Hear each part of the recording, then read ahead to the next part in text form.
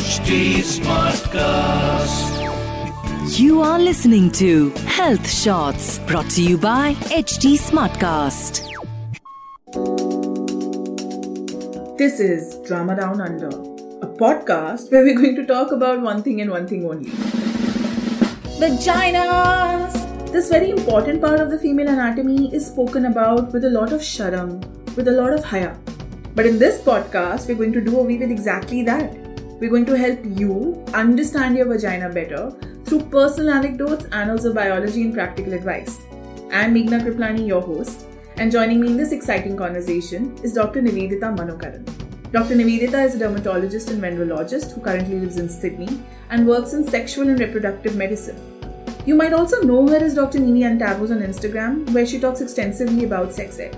Together, she and I are going to unfurl the drama down under for you. So are you ready?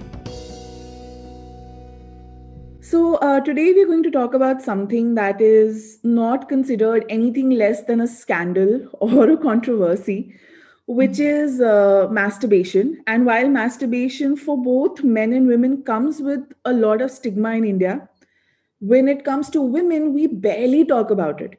Because either we are very embarrassed or we feel, very guilty about the fact that we masturbate, or we think that this is something which is just dirty and bad for our health. So where do you think the stigma comes from? Right. See, I think the whole thing about the word sex and sexual health or masturbation or anything related to the whole stigma comes from our whole occupancy of the British, and the whole thing comes from the English culture. It is not a very Indian culture at all, because I think we have addressed this in several places where Indian culture was the most forward culture. And if you see that in our architecture, depicting several monuments and several temples and several places where we see, polygamy, and it has depicted male and male sex. It has depicted male and female and group sex and anal and oral. So we have a very, very forward-thinking history, to be honest. So from that, how we have gone to the word talking about sex and talking about masturbation or anything related to sex has become such a taboo and such a thing that is associated with shame and guilt, is something that British brought along with them. It was their way of disciplining, or their way of telling that talking about sexuality so that's something that they have brought in, and they forgot to take it with them when they left, and we have actually forgotten to given that back to them. We have kind of, I think the patriarchal society has kind of for its own convenience or its own reasons has just embraced that, and we've been continuing to do that and not able to talk about these things in gathering or with our friends or doctors or anything like that. So I think that is what we are up for now, is we want to change this. I think a lot of us are starting to realize, that this is doing more damage than not. Yeah, we are in a place where we want to change this, and that's how it started. So there are a whole bunch of us out there now wanting to change, the guilt, the shame, the stigma, and all these things that were associated with the word sex or masturbation or anything. I think it's time we change it. So, sex ed in any case is not something which is happening in India, especially with, parents telling their kids about sex. And obviously, there's no conversation between mothers and daughters about, masturbation. But between friends, in school, in colleges, or even later on in life, when you talk about masturbation, if at all, there's so much, forget stigma. There's also myths like, some of the things that you could hear would be, if you masturbate, you get acne, or it will make sex more painful, or it'll make you lose your virginity. So how can, one address these myths and do away with them? Sure. I think the way to address myths is education. And like I said, there are so many of us who are out there to actually starting educating. And I always do tell people that sex education in school, there are a certain number of schools that are starting the sex education and employing the sex education companies to come and do sex ed for their children, which is fantastic. But I feel like sex education should involve parents as well, because here in schools, when we have primary school children, like, before they become a teenager or before they go into high school, we do have a sex ed session here. where parents are also invited. And, it's a nice forum where you have the parents, where you have the children, and you have a formal educator actually using all the common words, common languages, periods, menstruation, masturbation, the whole bunch of things. And it is nicer if it is done in a formal way and taught, because it is important. You're right. A lot of the people don't know. A lot of the people have their own understanding of things and how it works. So I think both parents and children have to get educated, and it is very, very important. And it makes it easier, like you mentioned, for that communication to initiate even at home. Once it is already done in a different place, and once these words have already been used, when your parent is around, it just makes it easier both for the parent and the child to actually break this conversation or talk about this at home, which I think is a very good way of, facilitating that sex positive environment. And also, Because like, if every, it starts yeah. like at a younger age than when you're older, the guilty conscience is not there, versus like when No, that's correct. That's correct. And it's not enough if you take off the guilty conscience of just the youngsters by sex educating them, because the parents who are at home, who are of an older generation or a generation that believed that this is shameful, is also there. So it's very important. It's a good way to actually involve them as well and try to remove this kind of beliefs, or remove, like, I always use the word unlearn. So we have learned a lot of things in a certain way, and that's why we believe it. And I think it is time to understand and unlearn what we have learned, which is very difficult. So for the parent generation, it's also important to unlearn what they have been learning for a very long time. And it's also helpful for the younger generation who are listening to this in school, that even the parents are being told the same thing, in that way. Mm-hmm. Yeah. Mm. So when we're talking about unlearning, I Mhm. think we also need to start talking about one very important thing, which is, why should women masturbate? Like, in your opinion, what do you think uh, are all the reasons why women should masturbate, the stigma withstanding, notwithstanding? Okay. See, I want to really actually say that I won't say women should masturbate. Mm-hmm. There is no should, right? Mm-hmm. Whether someone wants to masturbate, whether someone does not want to masturbate, whether they want to masturbate every day in the morning or every day in the night, whether they want to do it once a week or once a month, all this is individual dependent, and none of it is wrong.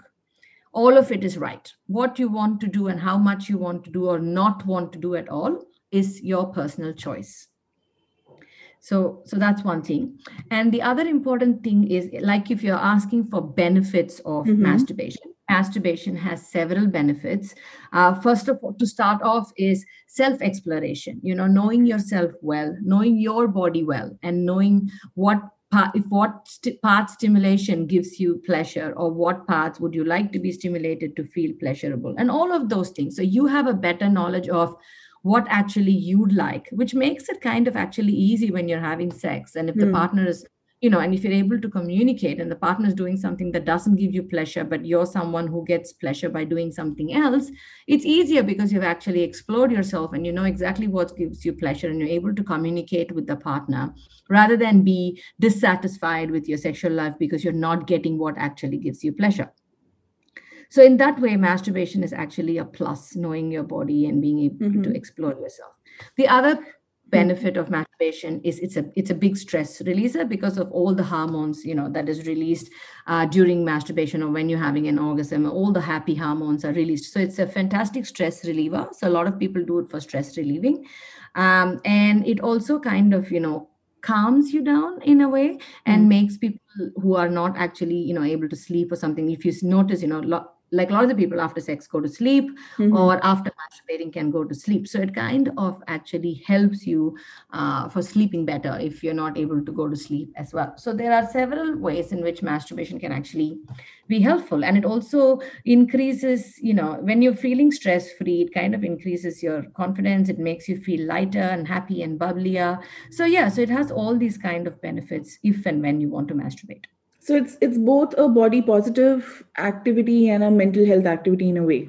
I mean, Very, very, yes. It's a very body positive activity and a very, very important mental health activity, in fact. I think if you're not releasing that kind of, want or need, it kind of becomes very depressing. People can feel very low when their sexual needs are not met and hmm. not satisfied. and they can feel very low if they can't talk about it, and also believe that masturbation is wrong, and they're waiting for someone to come and fulfill that need. And if that person is not doing the right thing that's making them, come or orgasm, it's kind of really hard. So actually masturbation is very, very healthy, and it is something that really, if you want to do it, people can do it, and there's nothing wrong about it. So I always get some common questions about masturbation, and I would like to clarify that in this forum. So first is, yes, you can masturbate every day. It's nothing wrong if you masturbate every day, and a lot of the people do it, and that's really okay. So when you're masturbating daily, don't feel guilty that you feel like you want to masturbate every day, because that is okay. And the second thing is, there's a lot of myths associated with masturbation. Like, does masturbation cause acne? Does it cause hair fall? Does it cause my penis to shrink? Does it make my vaginal hole big? And all of this is a big no. Masturbation doesn't do any of this. And masturbating throughout your younger age does not affect your fertility. Definitely not. And masturbation also does not decrease your sex drive with a person. If anything, it makes women orgasm a bit more easier, because, rather than doing things that you don't know what's going to orgasm, they would have known and learned their body well. So in fact, to reach the orgasm, to able to satisfy each other in a relationship actually gets better if you're someone who has been masturbating and know your body a little bit much more better and well. Okay. So, what would you say is the right way of masturbating? And I don't mean in terms of positions or finding pleasure, but strictly in terms of hygiene, because I know for a fact that a lot of us, because there's so much lack of education out there, get a lot of things wrong. Yeah.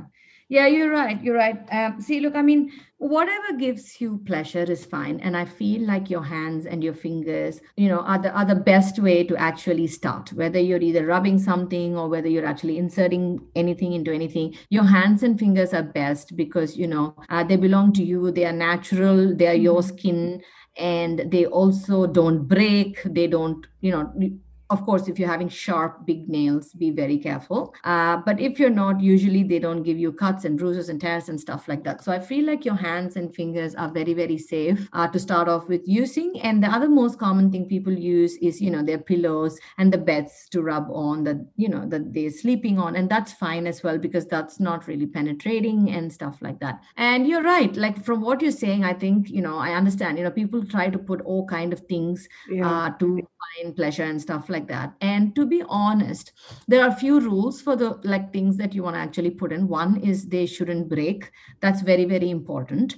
And the second thing is, you don't put things that are porous, that actually have, they're very absorbing, or, things like sponge or things like that. If you put in, they absorb the discharge, they become rough, and it's really bad. So you don't actually put, and then they grow things in it. They're hard to clean. So you don't put things that are porous usually in, and you don't put things that are easily breakable as well. And So, like, especially no carrots, no radishes, no cucumbers. yeah. No, please. I don't think carrots are a good idea. And to be honest, especially if you're doing anal, please don't put any of these things. So, finger are great. And of course, you have very, very basic toys that you get these days. I understand that toys can be expensive, but you get very, very basic ones as well. So anal toys usually have a very broad base, because you don't want anything going inside and breaking and unable to take. And the broad base helps things from not going into the bum hole and not coming back.